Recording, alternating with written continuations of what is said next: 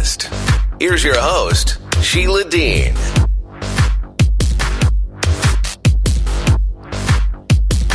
Good evening. We're starting just a mite early tonight. I wanted to get into the next chapter of Sam Cooper's Willful Blindness. We've been reading it every day for 3 days. So far so good. And today is the next chapter. So we're reading the Vancouver model. And again, this is Willful Blindness, how a network of narcos, tycoons, and CCP agents infiltrated the West by Sam Cooper. Here we go. The Vancouver Model 1.0. So when I looked into Tam, I saw that he'd been deported in the late 1990s, and yet he remained in Canada, gambling at the River Rock Casino and running a Macau-style junket operation for mainland Chinese whales. On December 5th, 1988, Kwok Chung Tam was about 6 miles above the Pacific Ocean on a flight from Thailand. It was a good place for Tam to flush travel and identification documents down the toilet. The plane descended through fog and rain above Vancouver International Airport, a typical early winter day in Richmond, about 8 degrees Celsius. Tam was 30, thin and handsome with a childish side-part hairstyle, and walking towards the Canadian border officials, he must have felt some nervousness, but also a reasonable degree of confidence. His wife and infant daughter had already flown from Thailand to Vancouver in July, and his wife had claimed refugee status using false documents. Tam was not the type of person you would imagine when picturing a refugee. He wasn't poor and powerless. He was so well connected that while staying in Bangkok, he had been photographed meeting with the king of Thailand. Before flying into Bangkok, Tam had sold 3 factories in Gwangju, the largest city of Guangdong, the booming southern province of China. Gwangju, also known by its nickname, the Big Circle, was immense and full of contrast. Incredible urban masses gave way to parks full of trees and flowers, and Chinese temples rose over European boulevards in the old section of the city. The green and gray murk hovering over Guangzhou's new skyscrapers pointed to a terrifying expanse of industrialization. And the city straddled the Pearl River, a sludgy tributary marked by giant algae blooms and floating pig carcasses, flowing down between vast blocks of factories towards Macau and Hong Kong and the South China Sea. Before leaving Gwangju, Tam told everyone who owed him money to deposit the debts with his parents. And somehow, although Chinese citizens are barred from sending more than $50,000 per year abroad, Tam had transferred as much as $5 million to his wife in Canada. The funds materialized from the mysterious underground banking channels that flow from Gwangju to Hong Kong, to Macau, and into Vancouver. Transactions are underwritten by hidden pools of wealth worldwide, the adjusting of credit and debt and secret ledger books maintained between family members. A transaction paid out in Vancouver secures a return transaction in Hong Kong at a later date. When Tam walked through customs in Vancouver, he admitted to sending funds to his wife in a BC bank account through a friend in Hong Kong. And for border officials, tracking Tam's flight to Vancouver was just like trying to unwind his underground fund transfers. He had taken a trip on Korean Air after arriving in Thailand, and possibly a side flight to Hong Kong, border officials believed. But after boarding a Singapore Airlines flight from Bangkok to Vancouver, he lost his travel records. Didn't matter though. Tam knew that in Canada, you didn't need any supporting documents to declare yourself a refugee. And so he launched into his myth. He told Canadian officials that he had printed over 1,000 pro-democracy t-shirts at one of his garment factories in Gwangju. And so the communists saw him as an enemy, he said. But Tam didn't seem to put much effort into the story. It's not like he was claiming to have run from the tanks in Tiananmen Square. He said his only real problem in China was paying high taxes. I had to come to Canada because it's a good country, Tam told the officials sitting with him.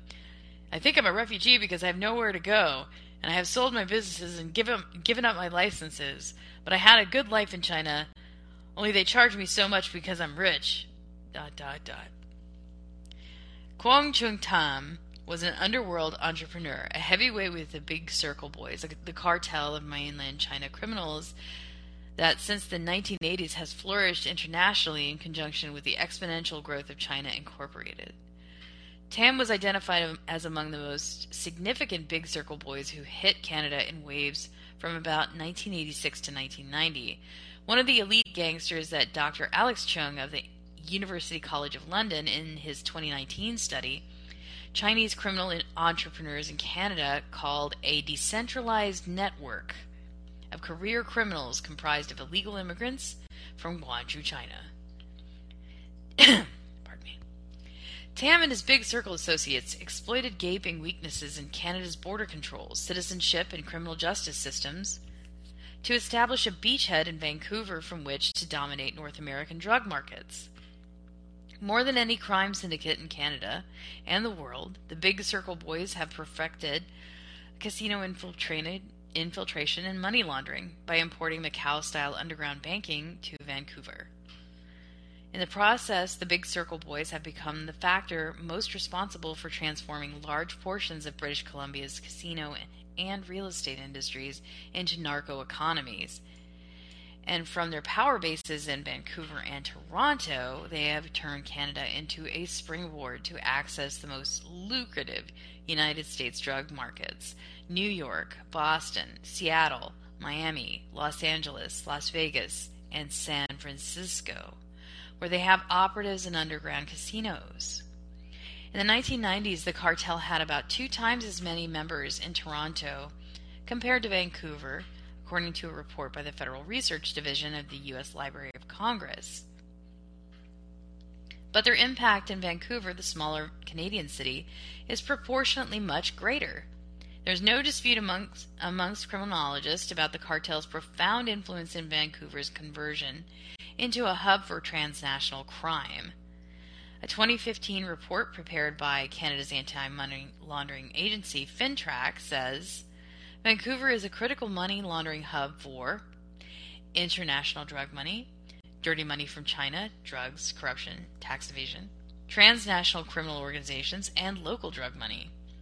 The report says Vancouver is especially vulnerable to money laundering because of its proximity to China and the U.S., its hot real estate market, and its busy marine port, which has been stripped of regulation by provincial and federal government funding cuts. The 2003 U.S. Library of Congress report lays some blame for deregulation of ports on the federal Liberal government of Jean Chrétien in the early 1990s, when Canada was targeting investment from Asia.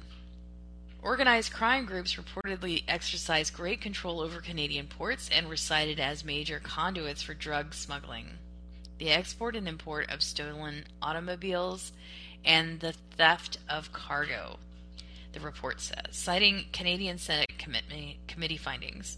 The committee additionally reported that the Chrétien government had been receiving warnings on the state of Canada's ports for 6 years, but continued to ignore the advice of law enforcement officials. Of all the transnational narcos that operate in Canada, Sicilian and Calabrian mafias, Middle Eastern and European mobs, and the surging Mexican cartels, Chinese organized crime is the most significant criminal threat according to the Canadian and U.S. Intelligence reports. And the Big Circle Boys are the super predators. Senior bosses of the cartel from Guangzhou are now believed to be more wealthy and more powerful than Pablo Escobar ever was. So how did the Big Circle Boys rise so quickly in North America, and especially in Vancouver? To understand their dominance and criminalization of BC casinos, I found Tam's life story incredibly illuminating. ... Tam first came onto my radar in 2017, even though court records said Tam had been barred numerous times from BC Lottery Corp. casinos.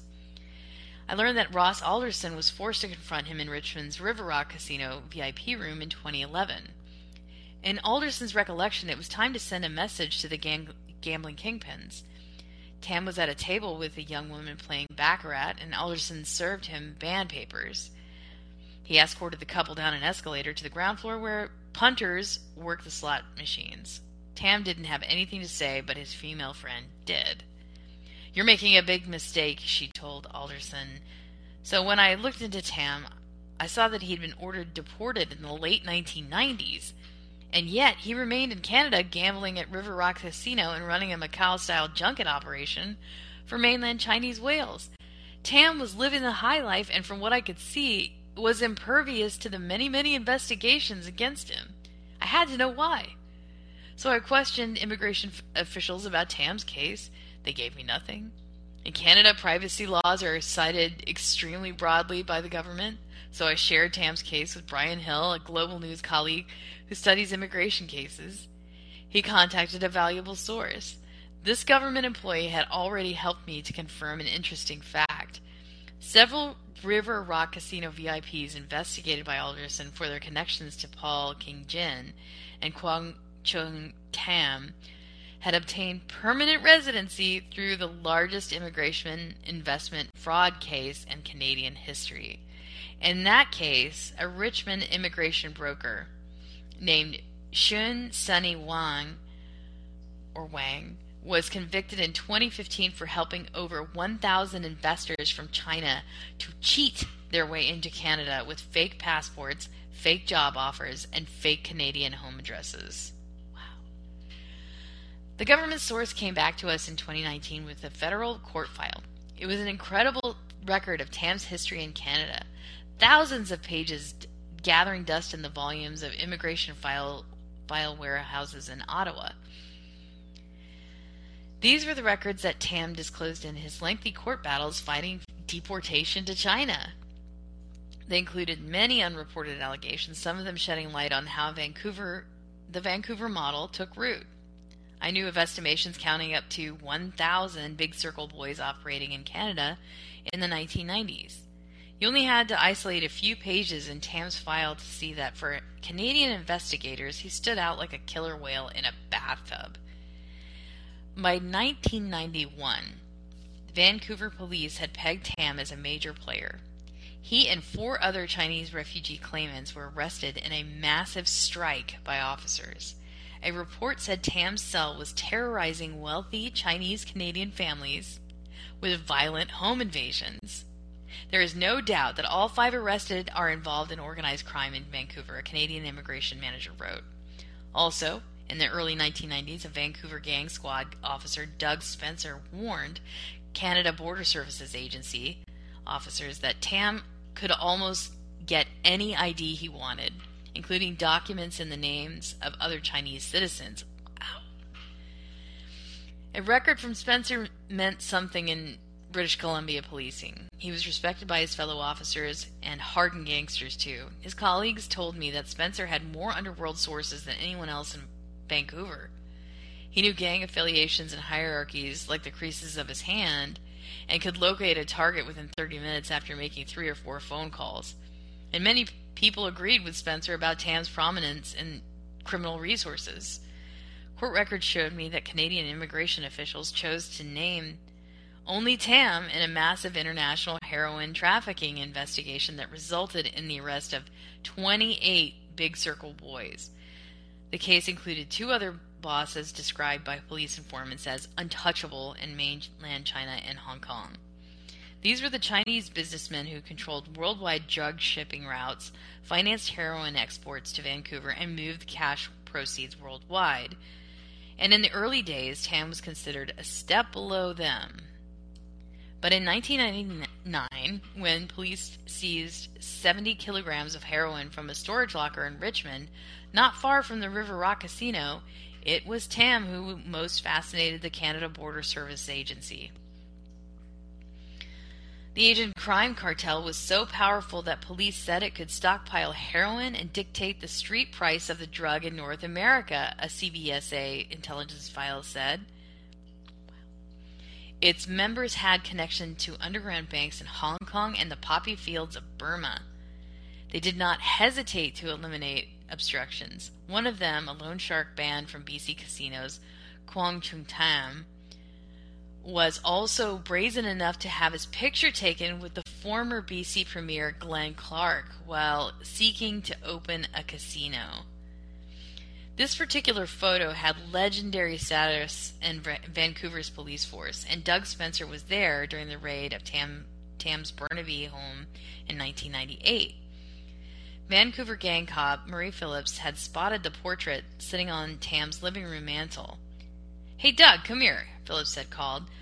"Remember I told you these guys are connected up above?" Spencer's jaw dropped, and then he had to stop himself from laughing. It was a giant portrait of Tam and Clark basically arm in arm. The context of the CBSA's report citing the photo of Tam and Clark was the RCMP's so-called Casino Gate investigation. It was alleged that several Vancouver business people sought to influence Clark and his NDP government to approve a Burnaby casino license application. Clark was forced to step down in 1999, but Clark has always denied wrongdoing in the Casino Gate, and he was acquitted of all charges in 2002. Casino Gate is seen as ancient history in BC gambling lore, but the allegation that Kwang Chung Tam was involved in the Burnaby casino license application had never been revealed publicly.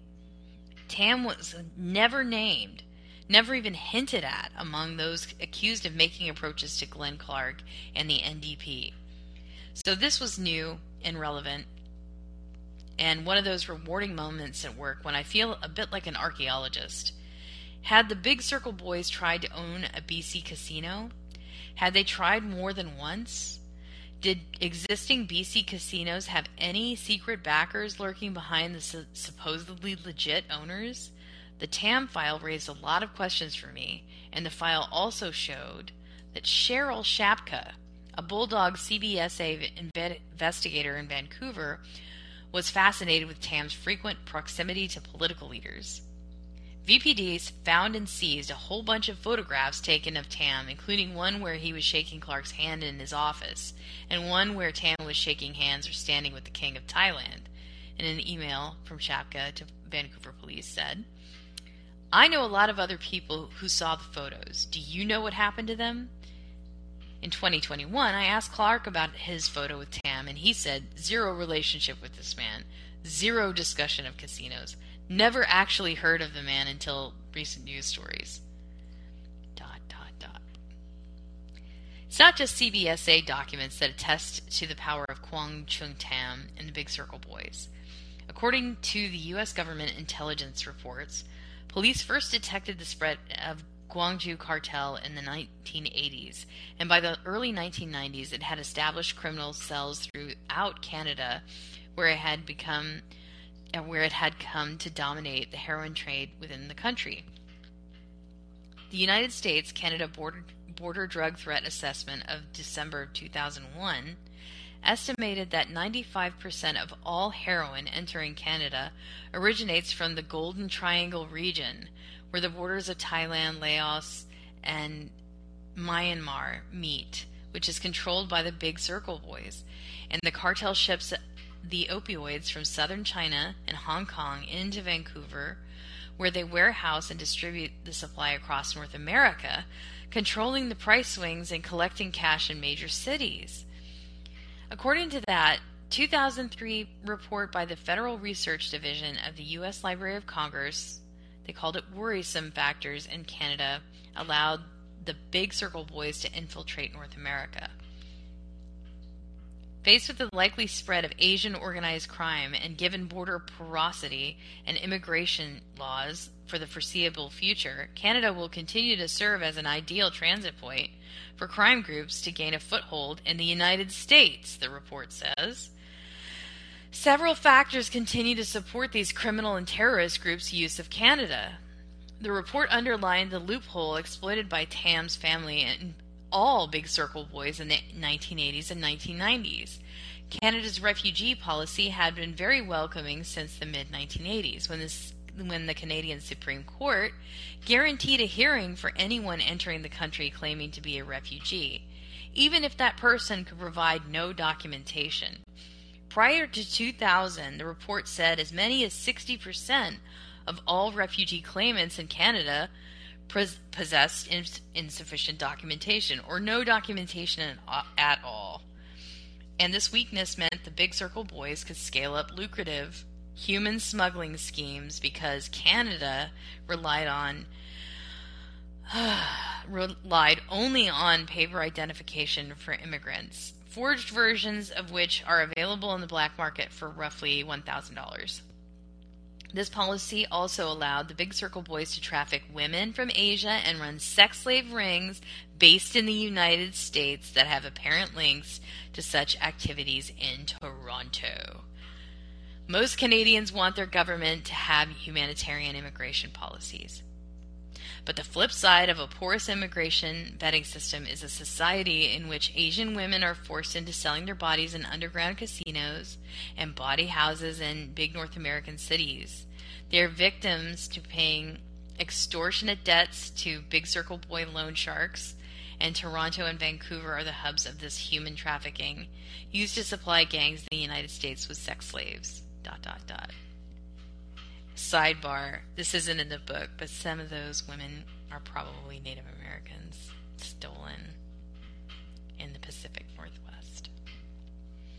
When Tam responded to questions from Global News regarding our 2019 report on his case file, he denied connections to the Big Circle Boys and through his lawyer cautioned us. And Tam wrote in an affidavit in July 2016, "I am not now, nor have I ever been a member of a gang, triad, or criminal organization. But thousands of pages of Canadian records say the opposite. And that warning from Doug Spencer that Tam could get any ID raises a question that often surfaces in major Chinese organized crime figure files. The kingpins from Guangzhou would habitually claim they were enemies of the Chinese Communist Party, and they would suffer if they were returned to China. But many repeatedly traveled back and forth between Canada and China. And Tam's file read like a book of Chinese state connections. Police found a business card for China's Consul General in Tam's home. They also seized the business card of the Vice President of China Polytechnologies, a murky arms trading and military industrial company that is owned by Red Princelings of the People's Liberation Army. And the BC NDP Premier, Glenn Clark, wasn't the only Canadian politician whom Tam approached. His RCMP file shows that in 1992, Tam signed up as a member number 650 for the Vancouver Society in Support of Democratic Movement, a group run by Raymond Chan, a Richmond politician elected as a Liberal MP in 1993. Chan became Canada's Minister of Multiculturalism, a rainmaker fundraiser for the Liberal Party in the Chinese business community, and an associate of billionaire migrants from China, such as Vancouver real estate developer Muyang Michael Chang. Chang is the son of the former governor and Communist Party chief of China's Hebei province, Weigao Chang. Chan had not responded to my questions about his fundraising for the Liberals and Tam's membership in Chan's pro-democracy society. But while Tam was rubbing shoulders with Raymond Chan in the early 1990s, police were already asking fundamental questions. Sorry, I lost my place. Police were already asking fundamental questions about Tam's source of wealth, the types of questions that I would hammer on after 2010 when I started reporting on Vancouver's insane real estate prices. In Canada's less than 4 years as a refugee claimant, owns 3 homes in Vancouver and a Vancouver luxury auto sales business, mortgage-free, and even though he has not worked and declared no wealth, a Tam immigration memo in 1991 said, and RCMP files that year alleged Tam was involved in illegal gambling, heroin importation and dealing, alien smuggling, credit card fraud, and weapons trafficking. The questions about Tam's wealth never went away. The applicant is currently unemployed, another immigration official wrote in 2004. Wow. So the application had not provided me with an explanation on how he supported himself or his family during this period of 1999 to 2004. The Vancouver police also believe that Tam's wife was forging identity documents and passports in the family's Burnaby home during the 1990s, and yet Tam seemed utterly immune to criminal charges until 1998. Tam's violent loan sharking operations in Vancouver and Richmond casinos finally led police to raid his Burnaby home. They found Walther PPK and Ruger semi-automatic pistols complete with silencers and ammunition, plus a pound of raw heroin and caches used to stamp heroin for sale, stating it was 100% pure in an email from Cheryl Shapka. In the loan sharking complaint that triggered the raid, a 60-year-old woman named Mrs. Chow said she had borrowed $19,000 from Tam to gamble but lost her bets. She signed her Mercedes-Benz over to Tam, but it still wasn't enough to satisfy him. So Tam's wife and a man named Hugh Quinn Chang went to Mrs. Chow's Vancouver home. Tam's wife told her she owed the boss money. Mrs. Chow refused to open the door, so Hu Quinn Chang hired a locksmith. The gangsters forced their way in, and Hu Quinn Chang killed or threatened to kill Mrs. Chow unless she signed over all of her furniture. Mrs. Chow signed the papers, and the Big Circle boys sent a moving truck over. But Mrs. Chow decided to go to the police, a rarity in Vancouver loan sharking cases. There was some debate among Canadian immigration officials in the late 1990s about whether there was enough evidence to deport Tam's family. But the Burnaby raid changed that conversation.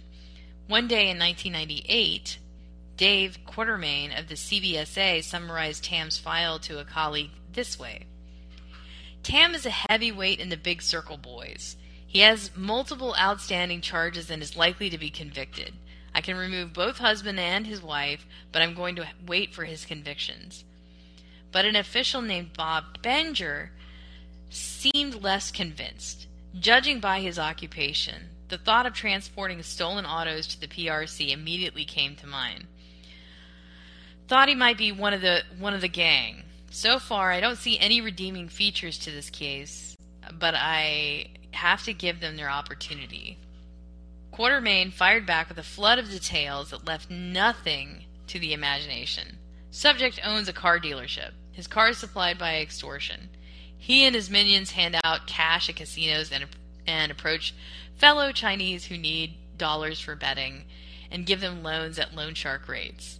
Then when they cannot pay, collects their cars and, in one case, the house. Was recently arrested for extortion. Basically, they took a car and then brought a moving truck in and cleaned out the house of all furniture. He was also in possession of an improperly obtained PRC passport. Confirmed obtained from the PRC consulate in Vancouver under a different name. In recent search warrant of the house, a cache of weapons found 7 ounces of raw opium heroin, $270,000 worth of checks made out to Tam from alleged extortions, stolen jewelry, and buckets of cash. In a search of storage locker warehouse, mountains of oriental furniture. Convictions look good on this one, Quatermain concluded. Wife also implicated. Want him convicted before removals take place. But Quatermain had misplaced confidence in Canada's legal system. Tam's wife pleaded guilty to possession of property through extortion, and Tam faced the same loan sharking charge plus weapons charges. Some of the charges evaporated after Tam's wife pleaded guilty, a ruling says, and the remaining charges against Tam were dropped because the case was adjourned so many times. The delays were caused by Tam's wife, who claimed to be too ill to appear in court. Oh, that's corruption. In a ruling that seemed sympathetic to Tam, the judge found that none of the adjournments can be laid at the feet of Mr. Tam. The judge also seemed open to Tam's explanation for the 7 ounces of raw opium heroin found in his home. He arrived in Canada in 1988 seeking refugee status, the judge wrote in 2002. He has a wife and children. He was introduced to the smoking of heroin not long after he arrived in this country and became addicted to it. In early 1998, he was ordered deported for some reason. This order has not been executed. So Tam wasn't convicted and deported in the loan sharking case. Meanwhile, violence followed him like a curse. Police records said Tam was shot outside his Vancouver home, the result of extortion carried out by Tam on other Asian organized crime members. Wow. But Tam refused to talk to the police and shrugged off his bullet wound. ... In the 1999 case that led to the arrest of 28 Big Circle boys, Tam was charged with conspiracy to import and traffic heroin. He was acquitted of these charges in 2002 because a judge found wiretap evidence in the case was inadmissible. But confidential informant records filed in the case explained a lot about the Big Circles boys' international narco-smuggling methods. When I matched records like Dave Quartermain's emails on Tam with these informant records, it connected all the pieces of the Vancouver Model 1.0 puzzle. There have been many technological advances in the model since 1999, but the cyclical flow of cash and contraband is the same. Opioids or chemical precursors come from corrupted Asian ports and into Richmond and Vancouver ports to be released across North America. And the criminal proceeds are shipped back to Richmond and warehouse, where the cash is diffused into Vancouver's economy and ultimately transferred back to China. One of the methods the heroin importation used by Big Circle boys was the use of human couriers using air transportation. The 1999 case informant files say it would cost amount redacted by judge to pay off people to help bring the heroin onto an aircraft in Thailand. But the massive loads of narcotics were hidden in the bowels of ships from Guangzhou to Shenzhen, and sometimes in the shipping containers with false bottoms, and sometimes in packages disguised as containers of soy sauce and rice noodles. And drug cash, where it housed in Vancouver, ultimately had to go back to Hong Kong and China to fund more drug exports. All heroin proceeds generally go back to Southeast Asia, specifically China. And as Canadian currency is not liked in China, it is generally transferred to Hong Kong and converted to Hong Kong currency, the informant files say. From Hong Kong, the money is transferred to China. There were many methods to move cash back to China, some simple, come on, Paige, and some complex. The heroin importers generally ship Canadian cash in suitcases to Hong Kong. They use human couriers to do this, the files say. Another method for moving money from Canada to Hong Kong was through Canadian companies, which also had connections to Hong Kong. Cash would be given to cooperating businesses in China and taken out in Hong Kong.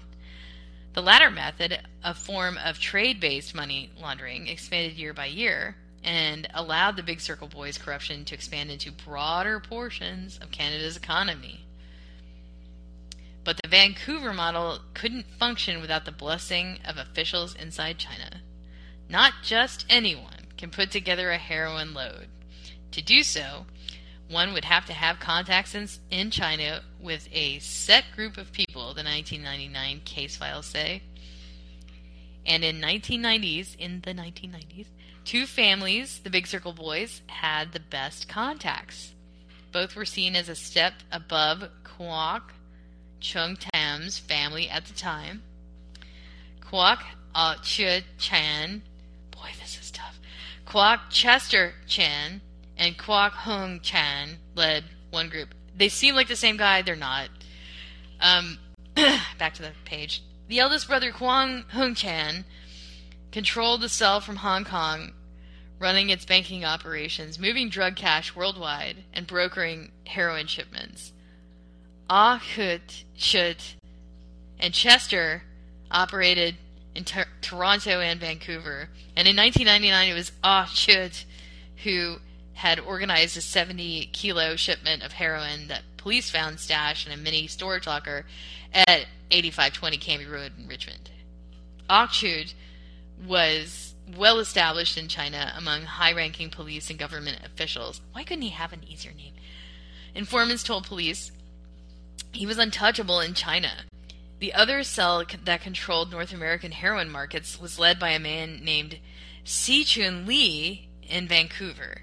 Informants said he loved to bet big in Macau casinos, and it was his cell that smuggled several boatloads of Chinese migrants that arrived off the coast of British Columbia late in the summer of 1999.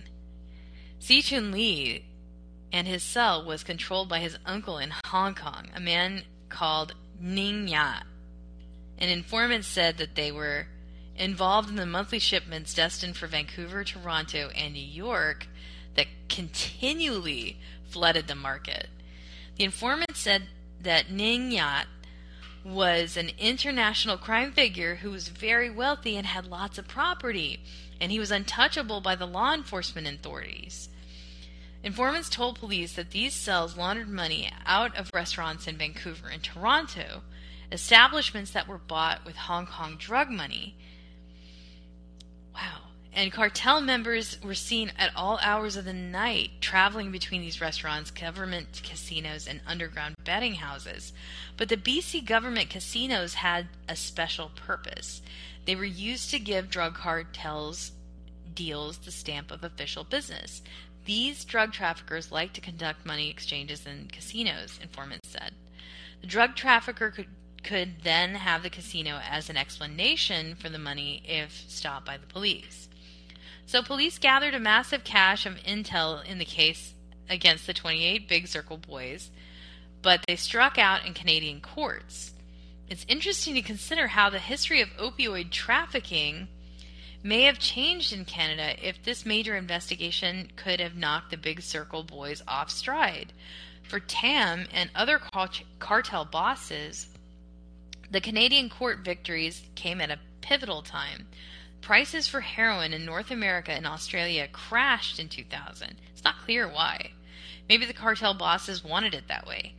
In any case, they were ready to shift into chemical narcotics, especially ecstasy and methamphetamines. And they only had to transfer supply chains from the poppy fields of Burma to factories churning out chemical precursors in remote regions of the Golden Triangle or the industrial expanses of Guangdong. And in British Columbia, many drug labs proliferated in many homes near the U.S. border. The cartel shipped chemicals from China and into Richmond and Vancouver following the same routes as heroin, and then mixed and pressed the precursors into pills in basement labs before moving them in car and truckloads down the west coast to Seattle, San Francisco, and Los Angeles, and east to Calgary and Winnipeg. And they sent pill shipments out of Vancouver to Australia and Japan. Once the Big Circle boys had mastered the pill business, they had the template in place for fentanyl distribution. Okay. And in the mid-2000s, Kwong Chung Tam would set up a family drug lab in Richmond. Police raided it, leading to one of the few minor criminal charges that ever stuck to Tam. The case didn't lead to his deportation and didn't keep him out of River Rock Casino, but it created a paper trail in Tam's immigration file that led to a major break. Come on, Paige. In my Vancouver model investigation, I found that a law firm run by the federal Liberal MP was involved in a condo development for Tam and family members charged in the drug lab bust. The Big Circle boys were dominating the global drug trade because they had political connections in China and Hong Kong, but it looked like they had powerful friends in Canada too. And that's where I gotta leave it until tomorrow, where we talk about Chapter 4, the mission in Hong Kong. Thank you guys. Thank you, Isaac and Joe, for stopping in. This has been the third chapter of Willful Blindness by Sam Cooper in the 2022 Unsanction Your Mind, reading series. We'll continue again tomorrow at 7:20. Hope to see you there. Thanks for listening. Before you go, hit the subscribe button. Remember that callers are welcome. Subscribers can access unsanctioned citizen podcast archives at Substack, Podomatic, iHeartRadio podcasts, and Call-In. Please stay in touch. We want to hear from you. Visit SheilaMDean.com.